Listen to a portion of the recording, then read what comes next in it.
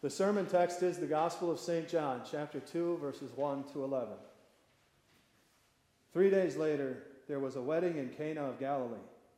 Jesus' mother was there. Jesus and his disciples were also invited to the wedding.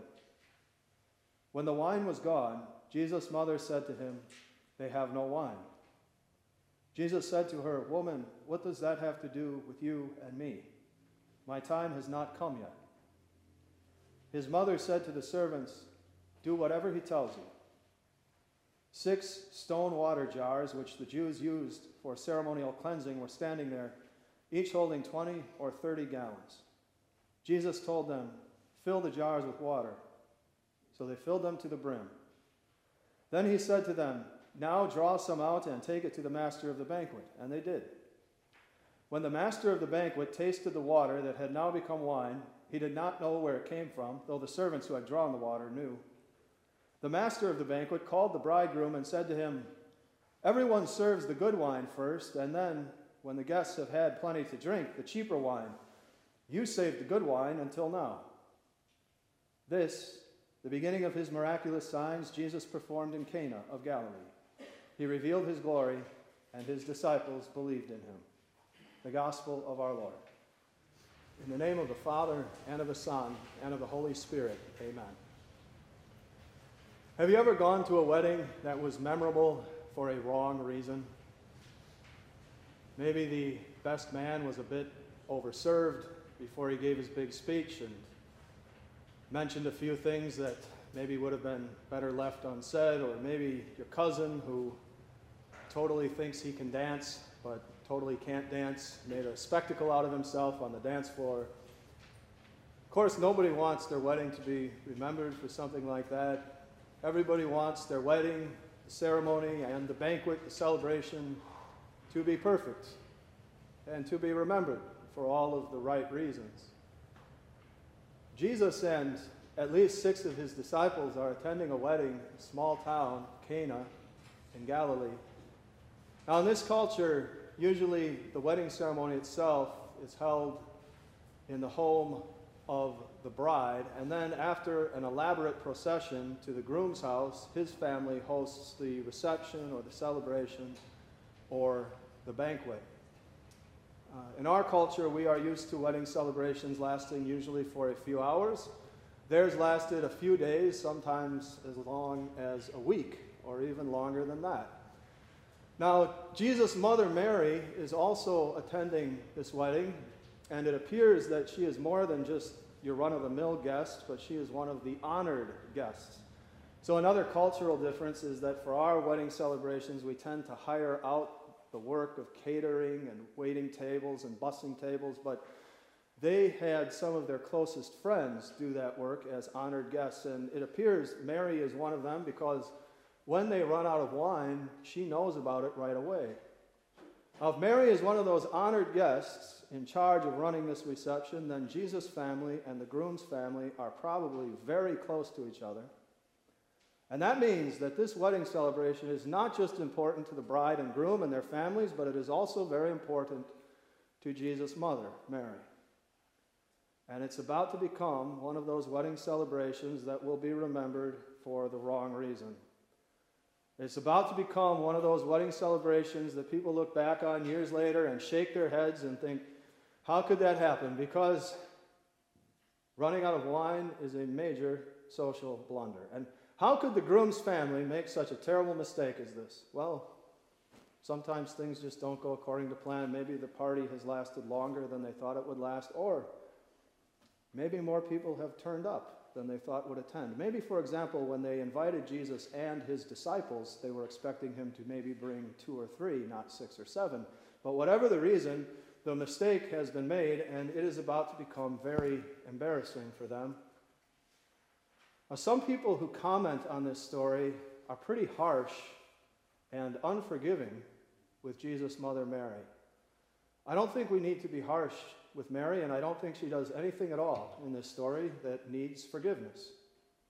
Mary only does what any believer in Jesus should do. She takes her problem, and again, it's her problem too because she is helping to run this reception. She takes her problem to Jesus for help. It's what we should do. Now, it is true that Mary and Jesus have different goals here, right? Mary's main goal is to save the day for the bride and groom and their families. Her main goal is to get more wine for this party. Jesus' main goal is different. His main goal is to reveal his glory at just the right time and in just the right way. And that's probably the easiest way to understand why Jesus responds to Mary as he does. When Mary informs him they have no more wine, Jesus knows there is a need. And he wants to help, and he will help, but he has to do it when the time is right and when he can do it in the way that is right. So he answers, "Woman, what does that have to do with you and me? My time has not yet come." Now, even after she is told that she is going to have to wait, Mary's faith that Jesus will help, he will fix this, does not waver. His mother told the servants, "Do whatever he tells you." And Jesus does help. He does help when he is able to do it at the right time, and he is able to do it at the right way. Because this miracle, happening so early in Jesus' ministry, this is not yet the right time for Jesus to put his power and glory as the Son of God on display for huge crowds and large groups of people. So he has to wait for the time when he can do it so that just his disciples and a few other people will know about it. But in the end, Jesus helps. And does he ever help? If you do the math, it's between 120 and 180 gallons of wine. Just for the sake of ease, we'll take the number in the middle. 150 gallons, which really is a lot of wine. And this actually troubles some people. They wonder, is Jesus trying to get people drunk here? Well, no, of course not. Remember, these are long celebrations, and maybe more people have shown up than they thought would. And besides, Jesus has attached no string that says all the wine has to be drunk by the end of the celebration. Jesus is just being generous with his help. But it's not just the quantity of the wine that is amazing, it's the quality of it. The master of the banquet called the bridegroom and said to him, "Everyone serves the good wine first, and when the guests have had plenty to drink, then the cheaper wine. You saved the good wine until now." And this also bothers some people because it sounds like Jesus is maybe complicit in over-serving people, but if you look closely at what the master of the banquet says, he never says anything like that. He's just commenting on how refreshingly different this banquet is than most of the banquets he has seen. And he seems to think that bringing out the good stuff later was actually some sort of plan that the groom's family had, which of course it wasn't at all. The good stuff has come out late because Jesus has helped. He waited until it was just the right time, and he could do it in just the right way, because at this early stage of his ministry, the miracle is to benefit just a few. And this is how it helps them. This, the beginning of his miraculous signs Jesus performed in Cana of Galilee. He revealed his glory, and his disciples believed in him. St. John calls this miracle a sign. And it's easy to understand why if we just think about what signs do. They point to something, and they tell you something about it. This miraculous sign, Jesus turning water into wine at the wedding of Cana, is a big arrow pointing up from the head of Jesus Christ to heaven. It is a sign that says, "This is where I come from, and this is who I am." Because you see, it was only 3 days earlier, just 3 days ago, that Jesus called these men to be his disciples. 3 days earlier, he chose them to believe in him and to follow him. But these disciples are sinful, so their faith in Jesus will never be perfect. Their discipleship of him will never be perfect.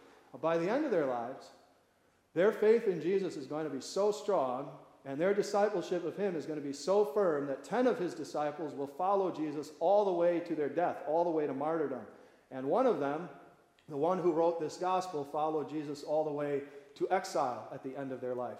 But their faith is not perfect, and neither is their discipleship, especially so early following Jesus. The disciples need this sign to point up from Jesus to heaven and tell them that's where Jesus comes from. and he comes as the Son of God. And we, disciples of Jesus who are here this morning, we need this miraculous sign for the same reason. Because Jesus has also called us to believe in him, and we do. And he has also called us to follow him, and we do.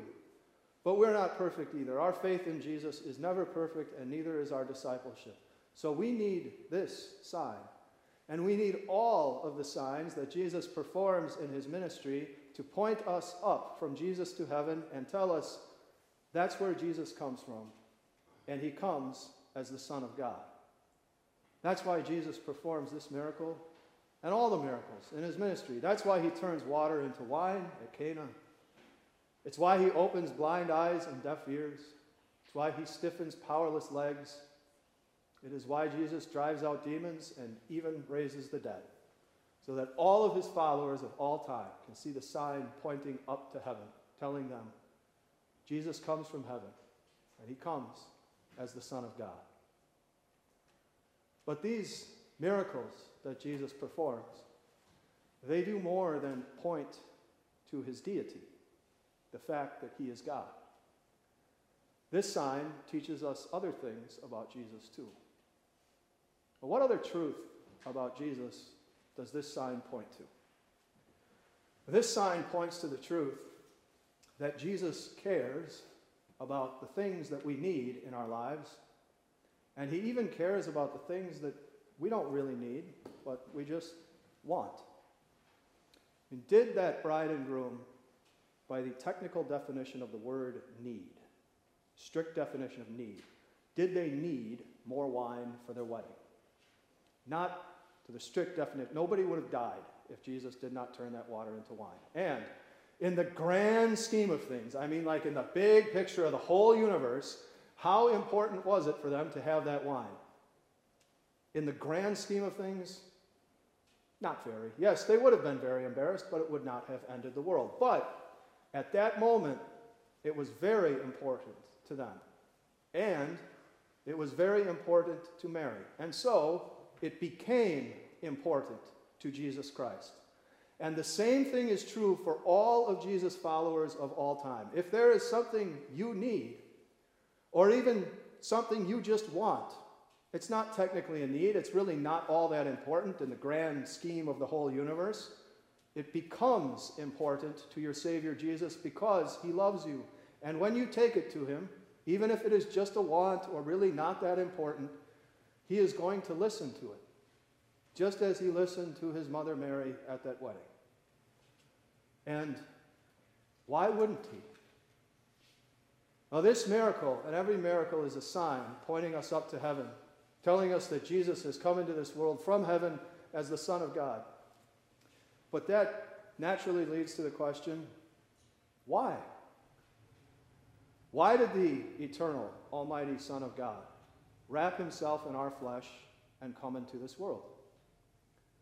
Because he cares about us enough to save us from our sins. And here we should probably stop using the word care and expand it to the word love.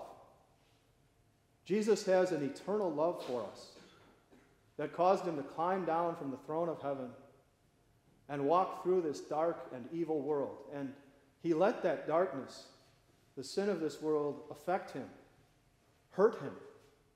He carried our burdens, but he never touched it or participated in it himself, so that he could be the sacrifice for our sins.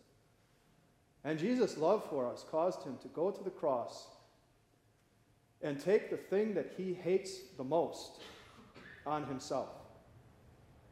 What do you hate more than anything else in the world? What disgusts you more than anything else? Let's say it's spiders. How much would you have to love another human being to allow yourself to be covered in spiders for them? Our sin is the thing that Jesus hates more than anything else in the world. And he loves us so much that he allowed himself to be covered in our sin on the cross to pay for it all and take it all away. His love for us led him to be buried in the earth that he created so that he could come out of it alive again, so that we will too. So it is safe to conclude that Jesus cares about us enough, that he loves us enough to listen to what we need and even just to what we want. We know it from all the love that he showed when he saved us from our sins, and we know it from this story of Jesus turning water into wine at the wedding of Cana. So when you find yourself in the position of Jesus' mother Mary, if there is something you need or even just something you want, be bold like Mary and take it to Jesus. He loves you, he cares about you, and he will listen. Now, this sign also points us to the truth that not only will Jesus listen to you, but he will come through for you. Remember, Jesus and Mary have different goals. Mary's main goal here is to just get more wine to save the wedding. And Jesus' main goal is to reveal his glory just the right time, just the right way. That means Mary has to wait a while for what she wants. She doesn't get it right away. But in the end, Jesus comes through spectacularly. Lots of wine, lots of really good wine. And here there's part of us that may want to interrupt and say, now hold on here a minute. When I take something I need or just something I want to Jesus, he doesn't always come through for me quite so spectacularly. I don't usually get 150 gallons of anything. And that way of thinking is very silly and very wrong, because the truth is, every single time one of Jesus' people takes something to him, he does come through magnificently, perfectly, every single time for us. Because maybe that want that I take to him is something that is going to be very bad for me. And he knows that because he's God, and I don't because I'm not. Or maybe what I need, more than that thing I think I need, is to learn that I don't really need it. And to be reminded that God's grace is sufficient for me. Whatever his reasons, if Jesus does not give us what we have in mind, he gives us what is better, and not just better, what is best. And this remains true every single time one of Jesus' followers takes to him any need or any want. Just as he did for his mother at that wedding, he will come through perfectly at the right time, every time. Jesus' brand new disciples needed this sign to point up from Jesus to heaven and tell them he comes from the kingdom of heaven. He comes as the Son of God. We need this sign for the same reason. See Jesus turn 150 gallons of ordinary water into tasty wine at the wedding of Cana, and we look up to heaven and say, that's where Jesus comes from. He comes as the one who is not just a man, but man who is also God.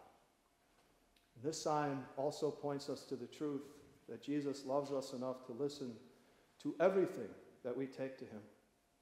And he loves us enough to give us what is perfect at the perfect time, every time.